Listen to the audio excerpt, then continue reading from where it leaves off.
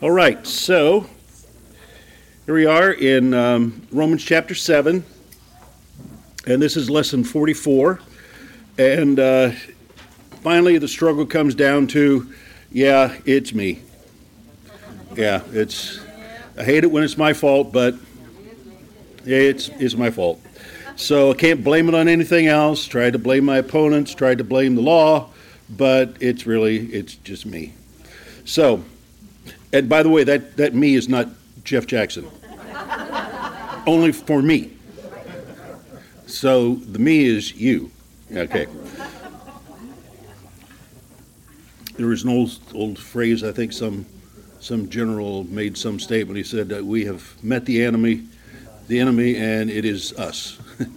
So, yeah. Yep, and it's us. I should have known. A Marine would know. Okay, so let's go to Romans chapter 7 as we continue our study in the grace and peace to you, the book of Romans. We should finish chapter 7 tonight, and then next week we'll be ready for chapter 8, which finally brings us to more notes of victory. Yay. And so this has kind of been this slogging through some difficult things, but as I was studying this last week, I put together some things here that we'll look at tonight, in some ways, why this is so important to Paul. And so, Romans chapter 7, the struggle, it's me. The biggest problem that I have in walking out the sanctification, living out outwardly the righteousness that God has put within me, the biggest struggle I have is me. And it is that struggle against those things. I don't have time to get into it, but if you read 1 Corinthians chapter 9, verses 24 through 27, where Paul talks about the battle, and he's talking about athletes, and he talks about the different struggles that these athletes have, and finally it comes down to, I have beat myself black and blue, as the Weiss translation puts it. I beat myself black and blue to pursue this righteous way. And so Paul had that struggle. He knew the struggle was real. He didn't want people to think it wasn't. But especially here with the church in Rome, it must have been a major issue for them, as we've been saying all along. So chapter 7, we're going to start in verse 14 tonight. And last week we talked about the first part of this, and it being that the law is good. There's nothing wrong with the law. The law is holy. It's righteous. It's good. And in this verse we're going to see tonight, it's spiritual. But the problem is me. So, the law is fine. Verse 20, Romans 7, verse 14, 7:14. For we know that the law is spiritual, but I am of the flesh, sold under sin. For I do not understand my own actions. I do not do what I want, but I do the very thing I hate. Now, if I do what I do not want, I agree with the law that it is good. So now it is no longer I who do it, but sin that dwells within me. For I know that nothing good dwells in me, that is, in my flesh. For I have the desire to do what is right, but not the ability to carry it out. For I do not do the good I want, but the evil I do not want is what I keep on doing. Now if I do what I do not want, it is no longer I who do it, but sin that dwells within me. You have to read that kind of slow, or you just get tongue-tied. Paul is very circular in his whole argument there. Verse 21. So I find it to be a law, not the law, a law, that when I want to do right, evil lies close at hand. For I delight in the law of God in my inner being, but I see in my members another law, waging war against the law of my mind, and making me captive to the law of sin that dwells in my members. Wretched man that I am, who will deliver me from this body of death? Thanks be to God through Jesus Christ our Lord. So then I myself serve the law of God with my mind, but with my flesh I serve the law of sin.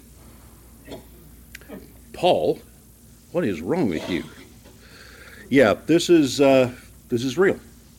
Now we can tell from this passage, Paul is not talking about him before he got saved, because he makes the statement that in verse 22, for I delight in the law of God in my inner being. That has to be someone who's been born again, someone who has the righteousness of God within. And so he knows that there's something within him. And so I find there is this law that what I want to do, I just don't do. And so this is Paul's struggle, and the we is him. We, through this, I, myself, me, however Paul refers to it, is your person. He's not referring to your inner man, and he's not just referring to your flesh. He's referring to you as the whole being. And as a whole person, you have the spirit within, but you've also got a body and its members, and you've got a soul that is, in this room, mostly renewed. Yeah, right? Yeah, we're really going on that. All right, we're mostly renewed in our soul. We like to say that. But our soul that is partially renewed, partially not. And so it keeps going back and forth in this struggle because the temptation to sin is out there. And it is in contact with my members, my body, my eyes, my mouth, my ears, everything, my thoughts, my will, my emotions. And all those things are affected by the world around me, which is still under the control of the enemy. Right? So he is the prince of the power of the air. He is here in the earth working his wickedness. Paul says in Ephesians chapter 6, don't be ignorant concerning his devices. He's got a lot of strategies, but we got a better strategy, right? That if we yield to the Spirit of God, if we use the gifts he's given us, we can triumph even in this life. Ultimately, though, it is this, Paul calls it Philippians chapter 3:21, he calls it this vile body. This vile body will put on his glorious body. All right, so that day is coming, but it's not yet. It hasn't happened.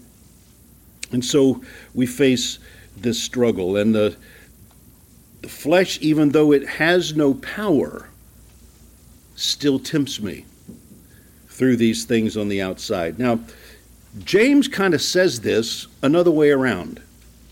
So let's look here, the passage there about the middle of your first page. James chapter 1, starting in verse 13. Let no one, that's you, by the way, no one of you, no one say when he is tempted, I'm being tempted by God. For God cannot be tempted with evil, and he himself tempts no one. So your problem isn't God. Well, God made me do this, and he brought this in, and so God put the tree in the garden, and he must have known we were going to do this, and so it's God's fault. This woman that you gave me, right? She could just as easily say that man that you put here, right? But whatever it is, it's not God. The temptation is where? Out there. It's out there. So James says, don't say when you're tempted that I don't have any control over this. That's basically what he's saying. Because it's not coming from God. God tempts no one with evil. He can't himself be tempted. But verse 14 says, but each person is tempted. How many people? How many people? Each person. Who does that include? Yeah, you. Okay, but each person is tempted when he's lured and enticed by his own desire. Well, my desires are all of God. Okay, go ahead. Just go ahead and say that. And I will accuse you of arrogance, and therefore you're in sin. So, by his own desire. Then desire, when it is conceived, gives birth to sin. And sin, when it is fully grown, brings forth death. So it is, I think in the King James it says lust, right? And so lust, my own desires, it is these things that are there. It's like, I know I shouldn't do this, but I want it. Jen and I came in tonight, walked by the candy bowl that's on Barbie's desk. And there are these special dark chocolates with crispy treats in the inside. And it's like, I didn't need one. I tried to give her two, but I knew she wouldn't take two. So once it was in my hand, what am I going to do with it? I didn't want the chocolate, but you'll see that it's not up here. It's not in my pocket. It's gone. All right, so desire, when it has conceived, gives birth to sin. So the lust is there. Now, this is not lusting after a woman or that type. That's not the kind of lust he's talking about. This is the enticing. And so I like that word, entice. This is the enticing to sin. It's not a sin till you engage it. Now, coveting is when you want to do it, but you haven't done it yet. But there can be the temptation before you start to covet. It's out there. But you can just as easily say, I don't want that. I don't want that. I'm not going there. All right, so I'm not going to give in to that. So then it's not become sin yet. But once you start engaging it, even if it's coveting, thinking, plotting, lusting, desiring, letting those things build within you. You haven't done it, but you are already in sin because that's coveting. So, the sin, when it's conceived, then gives birth to sin. The desire gives birth to sin. The sin, when it's grown, brings forth death. And so it is what that kills you. The law? Does the law kill you? Does God kill you? No, what kills you? Sin. All right, so it is sin that kills us. Verse 16, do not be deceived, my beloved brothers. Every good gift and every perfect gift is from above, coming down from the Father of lights, with whom there is no variation or shadow due to change. Of his own will he brought us forth, gave birth to us, brought us forth by the word of truth, that we should be a kind of first fruits of his creation. So God has worked this thing around for our good in his own way. And so it says, don't be deceived. God is doing this. Good things have come from him. So where is the good part of you? Where's the good part of you that God created, that God gave? Every good gift. It's your spirit being. Right? It's that inner creation that you are. That came from God, and it's not going to change. It is what it is. It is God's image placed within you. And it wants you. Your inner man wants to control you. The Spirit wants to control you. James is going to say that in chapter 6 or chapter 4, but we're not going there. All right. So look at verse 19. Know this, my beloved brothers. Let every person, you, be quick to hear, slow to speak, slow to anger. Be ready to hear, but then what? Don't respond. You can hear the call of temptation. You can hear the desire. You can hear, just go ahead. Just go ahead and do it. Remember the old cartoons with the bad angel on one shoulder, the good angel on the other shoulder? Yeah. So there it is. But don't give in to this. Slow to speak, slow to anger, for the anger of a man does not produce the righteousness of God. Therefore, you put away all filthiness and rampant wickedness. What? Rampant wickedness? That sounds like, man, the worst people in the world. I might sin, but I'm a good sinner. Does that even make sense? No. But it's not a lie, it's a white lie. It's not a lie, it's a half-truth. Really? A half-truth? Yeah. It's not a sin, it's a mistake. It's an error. It's not a sin. Please don't call it a sin. It's who I am. I'm just a thief. I was born that way. I can't help myself. I'm going to steal. Just get over it. No. It doesn't work. Therefore, put away all filthiness and rampant wickedness and receive with meekness the implanted word. In other words, there's something inside of you. We'll refer to this in just a little bit. Receive with meekness the word, in the Greek language, the word that has been planted in you. So the word's already inside of you. God's desires, His purposes, His plans. It is written on your heart. His desire, the things that He wants, it's written in you. Receive with meekness. Receive it where? Into your head, right? The renewing of the mind. All right, so receive with meekness the word which is able to save your soul. The word save doesn't mean it's going to go to hell. If it doesn't, no, it's make whole, make complete. Receive with meekness the word that's been planted in you, because that will make you complete. All right, back to Paul.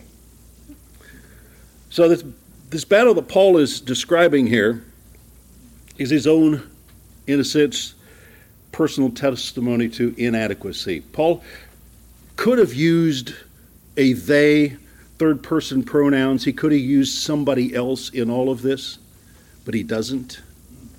The thing that is significant is not just the fact that all of these things are present tense. They're not past tense. He's not talking about this is what it used to be.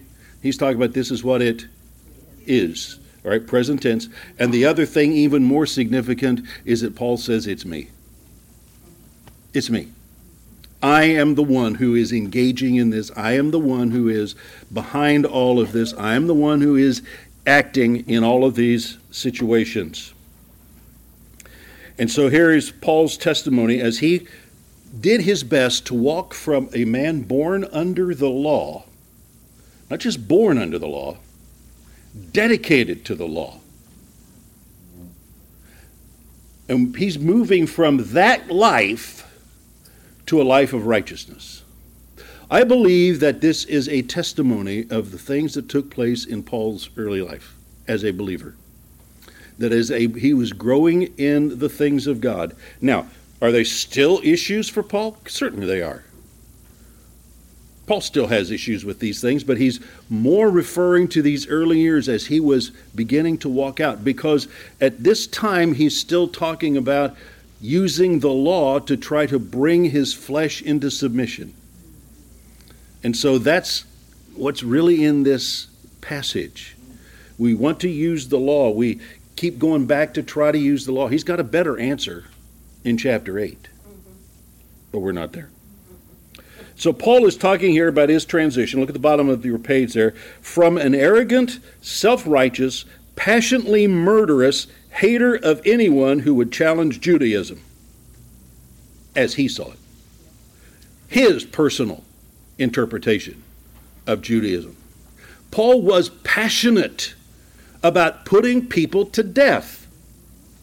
So offended by anyone who would in any way challenge the Judaism that he knew he was absolutely perfect in. Wow. And that man becomes the apostle of grace? Oh, man, whew, what a transition. So he came from that to what? To one who was willing to be humiliated? He would have never stood for that as a Pharisee. Rejected? Are you kidding me? I walk into town, everybody bows down to me. You don't reject me. I can walk into your house and tell you what's wrong. That was Paul. But he came to the place of being humiliated, rejected, tortured for the love of non-Jewish believers. Paul was willing to die, not just for Christ, yes, for Christ, but to get this message to non-Jewish believers. That is amazing. Now, we'd like to think that Paul fought all those battles kind of quickly. He kind of got saved, bang, got some things from God. God downloaded everything to him, like on a flash drive, just downloaded it all, put it in him, and next thing you know, Paul is walking in the fullness of all of this. We'd like to think it that way, but it didn't happen that way. We read Paul's letters, we read Luke's testimony of the things that happened in his life. Bottom of the page. In Acts chapter 9, Paul is converted and born anew, following his experience on the Damascus Road. So that happened in what chapter? Acts chapter 9. Okay, let's go to the next page. In Acts chapter 13, we're familiar with this part. Acts chapter 13, Paul is commissioned by the Holy Spirit and sent out from the church in Antioch. He and Barnabas were called out to the work that I have prepared for them. That's what the Holy Spirit said. Set them out. Release them. Send them out to the work that I have prepared for them to do. Paul was told in Acts chapter 9 that God was going to send him to who? To who? The Gentiles. What? That's where I was going. I was going to the Gentiles. To kill them.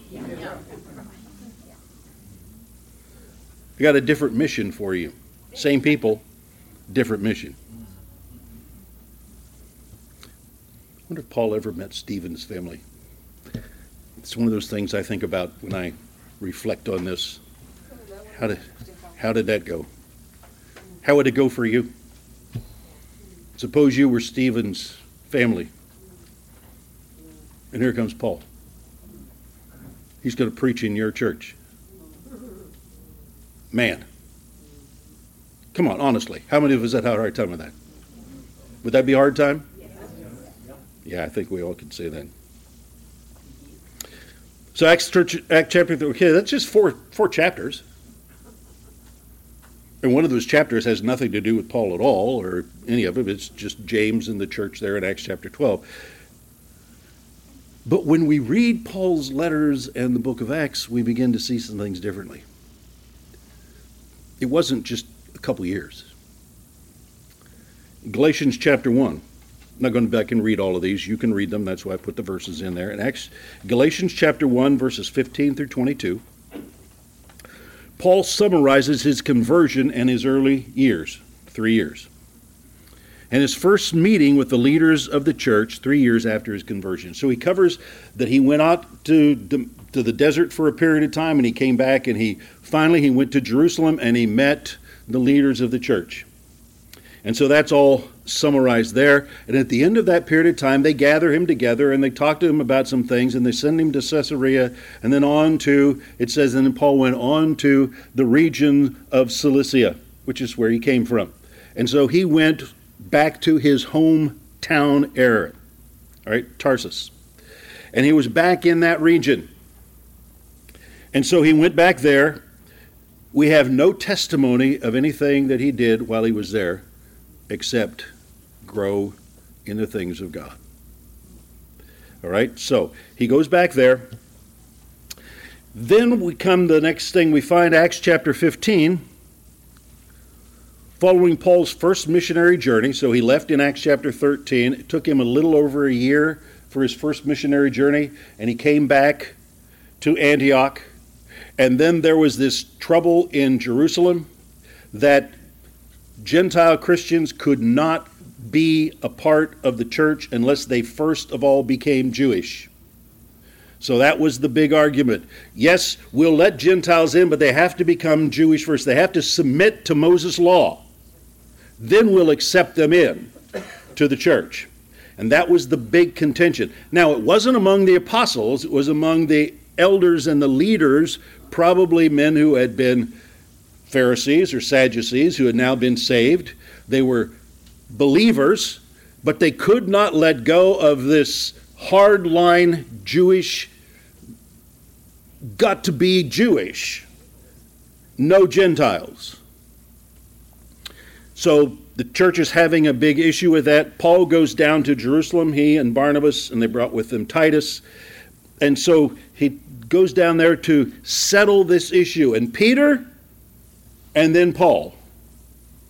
No, Paul first, and then Peter gets up. And they talk about the Gentiles.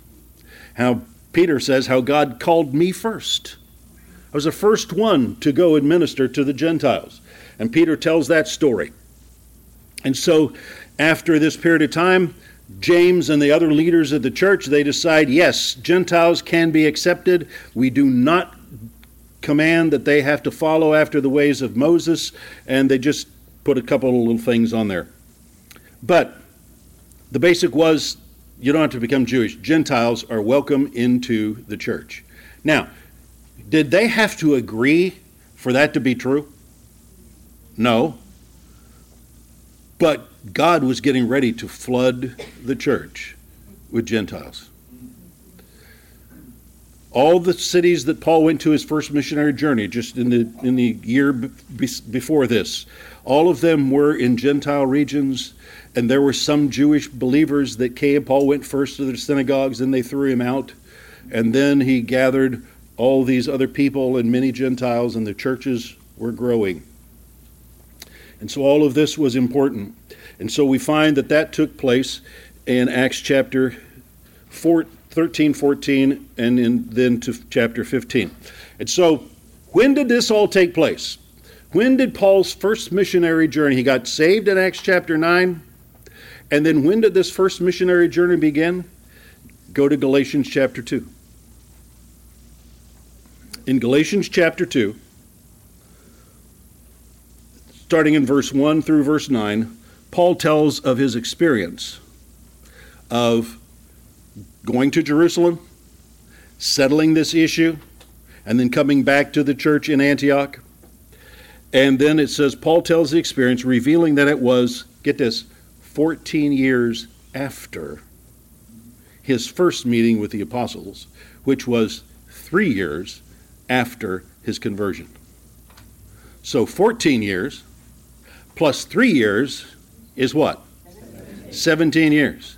So this conference in Jerusalem, where Paul went and talked to them about the Gentiles, was 17 years after Paul's conversion. He spent about a year and a little more in his first missionary journey, so we'll take that back to about 15 and a half to 16 years. That Paul was growing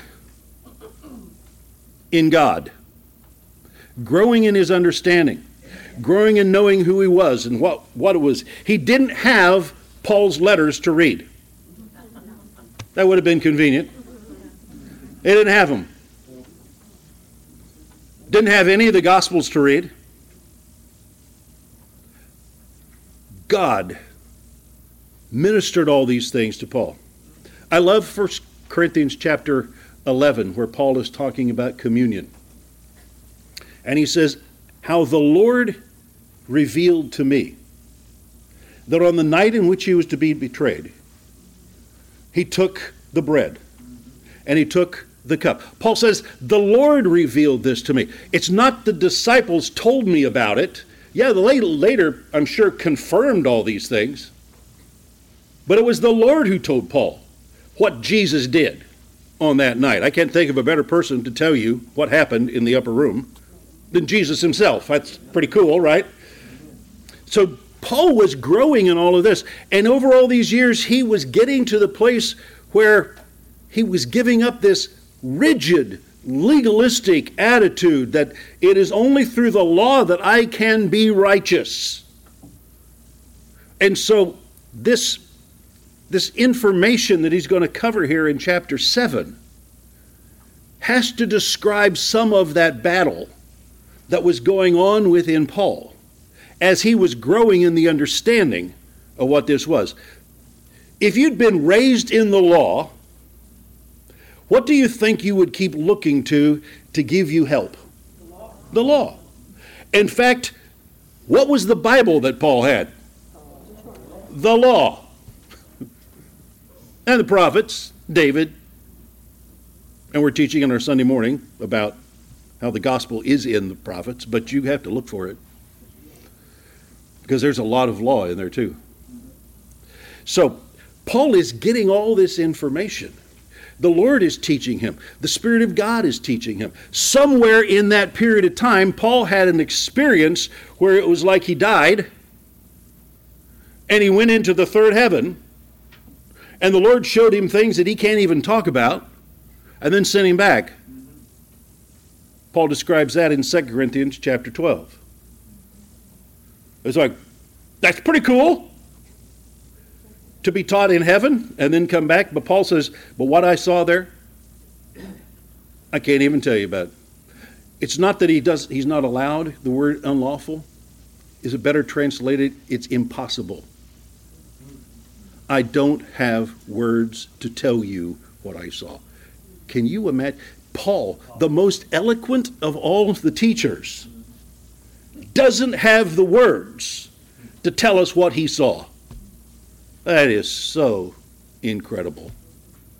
Okay, God, we're ready to go right now. Let's go.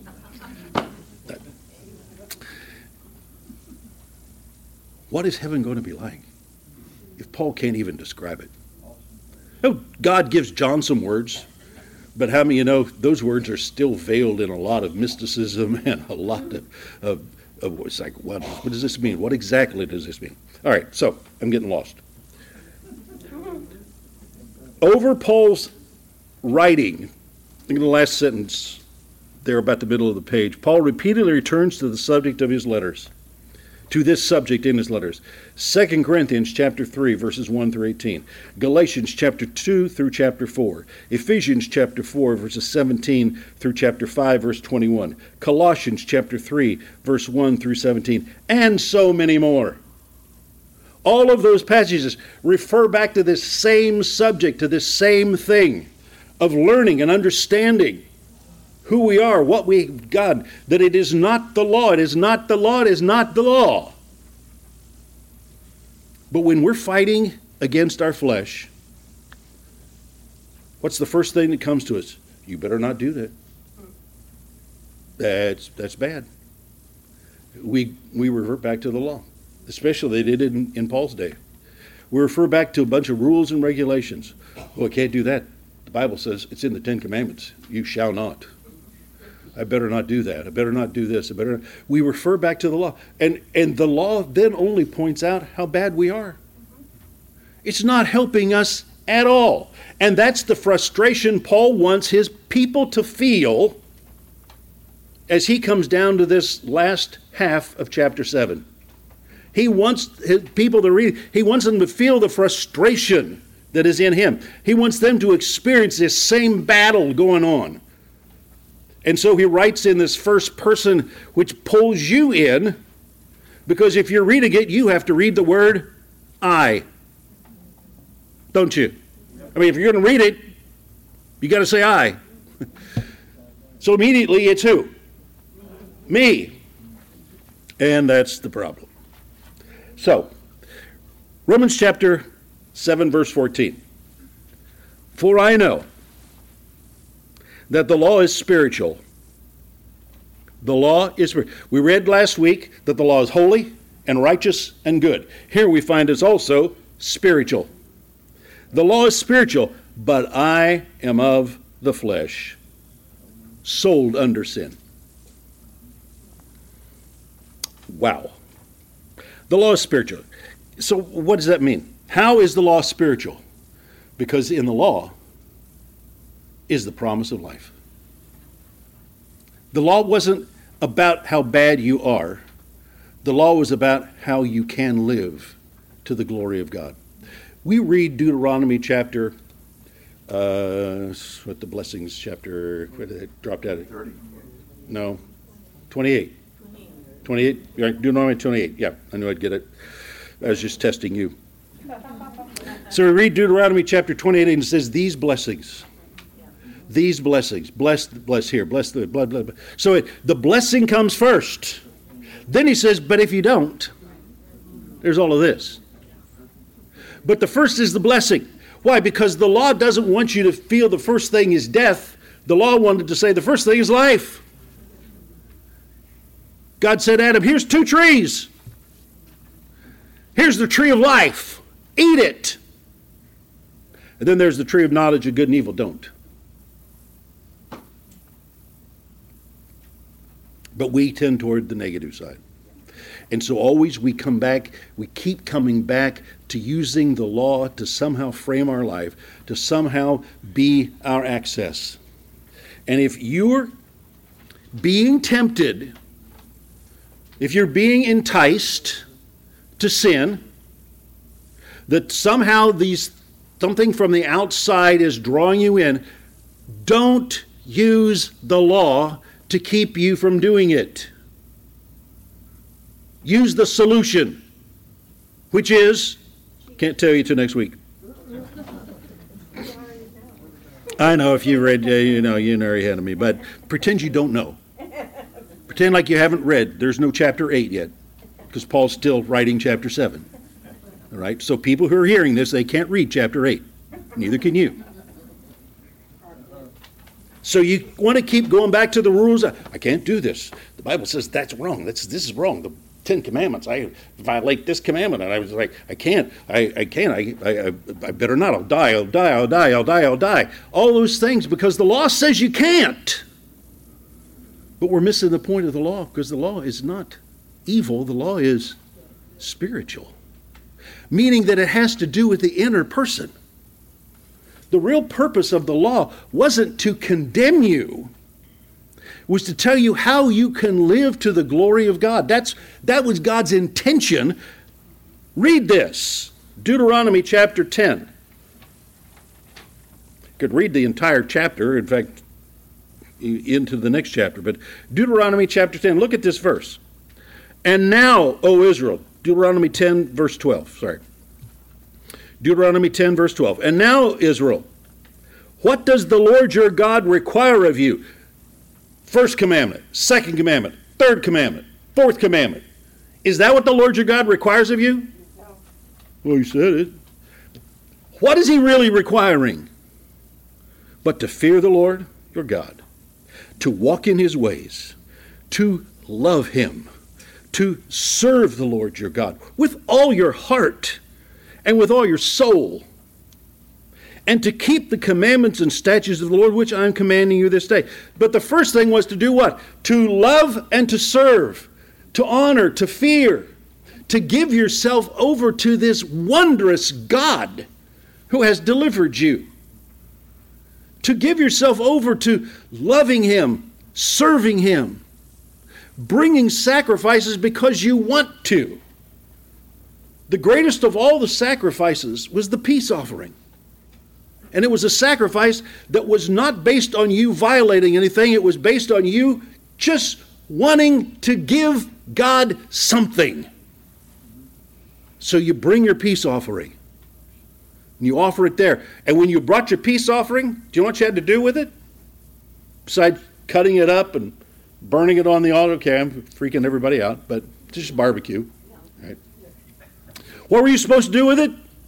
Sit down in the courtyard and eat it with the priests. God commanded the peace offering was for you to eat in his presence. Why? Because it's about fellowship with him. It's about getting to know this God. And so you bring your peace offering, not because of your sin. Yeah, you got sin. If you have, get rid of it. But please come in, bring your peace offering, sit down in my presence and eat with me. Is that awesome? Some of you look at me like, I've never read the book of Leviticus. Well, you're wrong. I'm right. But anyway. Deuteronomy chapter 10, verse 14 through 22 goes on with the same thing. God loves you. Therefore, he says, circumcise your heart. Because he loves you, circumcise not your flesh, your heart. It's about cutting away the flesh, cutting away those things that mean nothing. I don't need that stuff. I've got God. Abraham looked at all of the stuff he'd got from the victory over Melchizedek. He turned around, he had hundreds, if not thousands, of camels full of stuff behind him. He turned and looked at that and he says, I don't need that. Because Melchizedek had just said, the Lord who possesses heaven and earth is in covenant with you. And Abraham said, I don't need that. So I'm going to take a tenth of it and give it to God, the priest, and then the rest of it divided up among the men. I don't need a penny. I don't need a thing. Why? Because God was his source. I don't need stuff. So if I don't need stuff, then I don't have to fight people for it. I don't have to war over it. I don't have to lust after it. I don't have to kill to get it. I don't have to steal it from someone else. I don't have to want what somebody else has. I don't want to have to disobey my parents to get something that they don't want me to have. I don't have to do any of that stuff because God is my source. But we miss that part of the law. So the first thing we go to is the rules of the law, thou shalt not. And if thou dost, thou shalt die. All right, my best King James. But the law is spiritual. But the problem is, what? Second half of that verse says, but I am what? I am what? Of the flesh. I am. Well, I used to be. Bless God, I'm not of the flesh anymore. Oh, really? All right. The NIV says fleshly. The Greek word sarkinos. Better translated carnal. Well, that doesn't sound good. Let's just stay with flesh. At least that kind of hides it. If we say, but I am carnal, it's like, ah!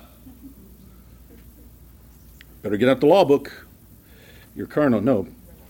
Why am I of flesh? Why am I fleshly? Because the fallen human nature has inherited this from Adam. I inherited this with a tendency to give in to the flesh. That's what came to me from Adam. A tendency to give in to the flesh, the power to not have control of my life, as we studied in chapter 5 and chapter 6. Then he goes on to say, not only am I carnal, I am sold under sin. Sold under sin. What in the world does that mean?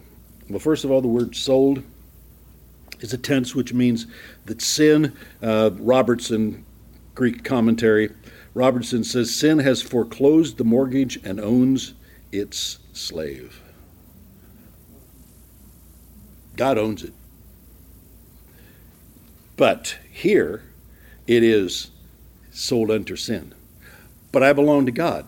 Yeah, but that flesh is still there.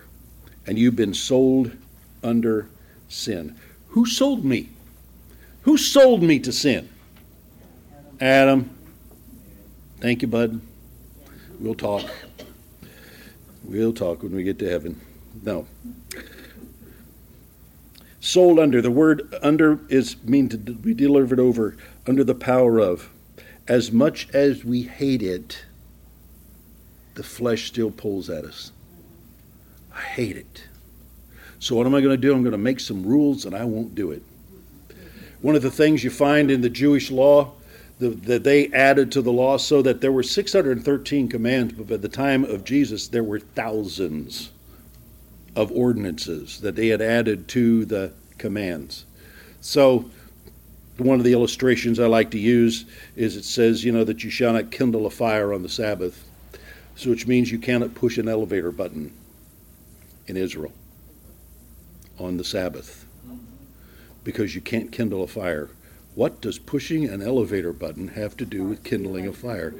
If there was a spark, If for some reason you push that button and there's a short circuit and it causes a fire, you kindled a fire on the Sabbath.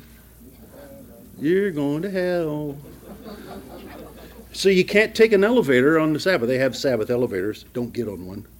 It takes forever. That will take you forever because it stops without your control for a certain amount of time on each floor, and then it goes to the next and stops and waits, and then it goes to the next. You'll never get where you want. So, but they made that for us Gentiles. And so they added all kinds of things because I don't want to just not break the law. I want to keep you from breaking the law. So we add ordinances and other things to the law so that we're going to fence you from getting into the law instead of solving the problem. Because did all those laws keep anybody? No. Because by the law shall no flesh be justified.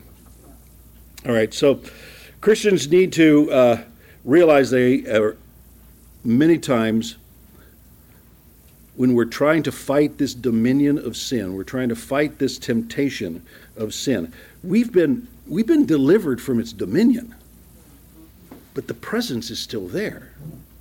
The voice of the flesh is still there. The pictures are there. The enticement is still there. And so we still have this. Paul says, do not become entangled again in a yoke of bondage. Don't pull the law book out to try to keep yourself from breaking the law. There's a better solution because this won't work. And so Paul wants to bring this down. Now, verses 15 through 17 is probably all the further I'm going to get. I don't understand, Paul says. For I do not understand, bottom of your page 2, I do not understand my actions. How many say, yep? How many are there? Yep. I do not understand my actions. It just pops up. Why did I do that? And here he goes through his little, word salad. Okay, just throwing that out. For I do not do what I want, but I do the very thing I hate. I'm never going to do that. How many have ever said that? Yeah. Before you did it, yeah. I do not do what I want. I want to do this, but, wow. I wanted to walk by that candy dish. But I knew that there was a dark chocolate, crispy treat in there. Now you all want one, don't you?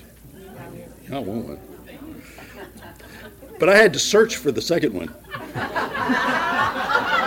The first one was just kind of laying on top. But I thought, there's got to be one more, because if there wasn't one more, Jan was not going to get one. So I don't want this. I don't want it, and I'm digging through the jar, right?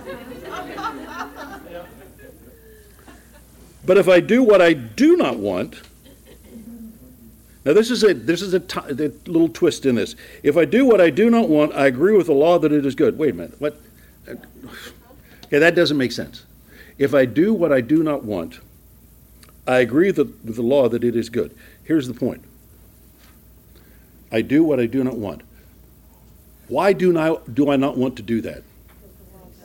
Because the law has said it's not good. So the fact that I want to do it shows that the law is good. It told me it's not good, but I still want to do it. So I do what I do not want, and that shows me that the law is good because it said don't do it. Here's life, there's death, don't go there. I'm there. I'm on the road, And I have to agree that the law is good. The law said don't do this because there's not life in this, but I want to do it. And the fact that I want to shows me that the law is good. Verse 17. So now it is no longer I who do it. It's not me. But sin that dwells within me. It's not my fault. All right. Top of your page 3. I don't understand what I'm doing, and many times we feel ourselves caught in this, and this is the great struggle. And surely, going back to Paul's biographical issues, certainly Paul wrestled with these things. 3 years in the wilderness. About 14, 12, 13 years in Troas. Figuring out, studying the law, the prophets, finding Christ in all those things, so that when he finally did come out and he was going to preach, he could go right to the law and preach Jesus. He could go to the prophets and preach Jesus. He could go to the Psalms and preach Jesus. He could go to Genesis, Deuteronomy, any book of the Old Testament, and he could find Jesus. What? All of that developed over those years of his ability to communicate these truths. But in doing that, he grew. He grew into these things. He grew into an understanding that it is not the law that can save him. All the law did was pointed out how bad he was. And the more he tried to use the law to keep from doing it, the worse he felt. Because it could not give him victory. All it could say is, you broke the law, you broke the law, you broke the law. You're going to break the law. You didn't yet, but you're going to. You want to. All these things that the law was saying to him, because the law can't help him. And that's the frustration, listen, he wants us to feel. That's why this chapter is so intricate and so convoluted. How many think if Paul wanted to say all this stuff in one sentence, he probably could have? But he didn't. So he goes through all these different things. He describes all these past events, and every one of them shares some component of Paul's wrestling with this. The present tense that he uses in all of these verses portray his enslavement to these issues and the struggle that he is going through. For what I, the new man, want to do, I, the old man, this is top of your page 3, I, the old man, do not practice. But what I, the new one, hate, that I, the old man, do.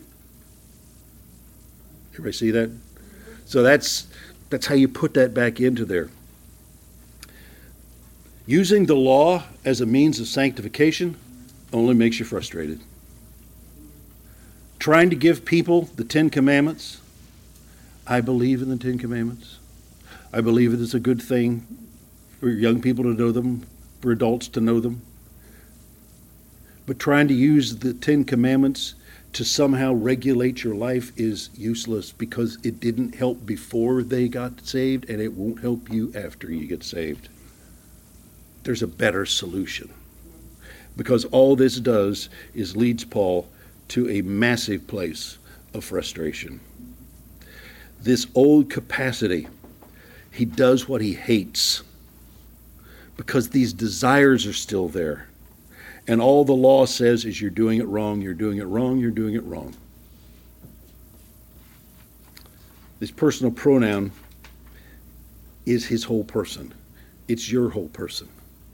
Yes, I know in you is spiritual life, the very life of God, recreated in his image and likeness, in righteousness and true holiness. Ephesians 4:24 says, this thing in this new creation I am is righteous and holy, and it doesn't want me to do those things. But instead of drawing from that for help, I look at the law which is on the outside, and I'm wanting the law to somehow change me when it couldn't change me before, and it can't change me now.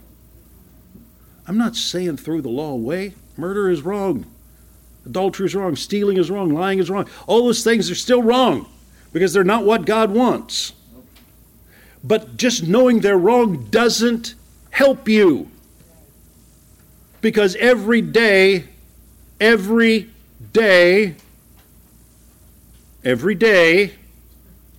we do things that we know are wrong. All right, just moving on. We do. We do. But the believer has this problem. The flesh against the spirit, the war of Galatians chapter 5. But God's got a solution. Paul does what he doesn't want to do. It shows that the law is good. This knowledge has come to him. When I know that something is not right for me to do, then I am agreeing with the law that that's good. Knowing that it is wrong, though, doesn't keep me from doing it. Right? Well, if you do it, I'm going to spank you, or I'm going to do this to you, or whatever. You're going to get punished for this. Isn't that the way we're taught? That's the way we're taught. Growing up? That's all the law. But what? Did it keep you from doing it? No. Nope. I just found a way to do it. So you didn't know. My brother and I had two different approaches to disobedience. His was just bold in the face. Mom and Dad say don't do that. He'd just go out and do it. And that was Joe. That was him. Just bold in the face. I'm going to do this. And if you don't like it, punish me. I, on the other hand, observing the fact that he didn't get away with that, devised my own schemes. I would do it. I would just do it in a way that they wouldn't know. Till they found out. The night I drunkenly fell over my mother laying in the living room in the dark in a lounge chair, that kind of sealed everything. Not the good side. I was a junior in high school, and yeah, it wasn't good. Yes, it was. I was drinking underage. Yes, you're right. I was smoking and thinking they didn't know it, because I would take one of those. Remember those little Sin things? Tasted like licorice. Put one of those. That'll take care of all this. It's on my hair. It's in my clothes, and I fall into my mom. That's like okay. It's a wonder I'm alive right now. It really is. But look at this, and I got to close with this. I got to close. It says in I'm right there, that this knowledge is in us. Why? Because in Adam walked away from the tree of life, he went to the tree of evil. Is that right? The knowledge of evil. Is that what he did? He ate of the tree of knowledge of evil. No, what else was in that? Good. You see, that's God's grace. That even though Adam walked away from what God wanted, there was in that tree a knowledge of good. There's knowledge of good. Not the ability to do it, but the knowledge of it. And so there was God's grace offered there in the original fall of man. That there was something in there. And so God has placed within the heart of every person knowledge of good and evil. There is something in people. They know they're wrong. They know that what they're doing is wrong. And they know what to do is right. But they do it anyway. And that is the problem that we run into. So this is the reflection of this fallen man. I'm just like Adam. I want to do what's right, but what's wrong looks so good. And it seems to offer something more. What did Satan say? If you enter this tree of knowledge of good and evil, you'll be like God. We'll go back and read the original creation. God created man in what? His own image. He already was like God. He didn't need that. So thinking he was getting something, he actually lost everything he had. But we can't use the law to help us. So we'll pick this up part 2 of me next week.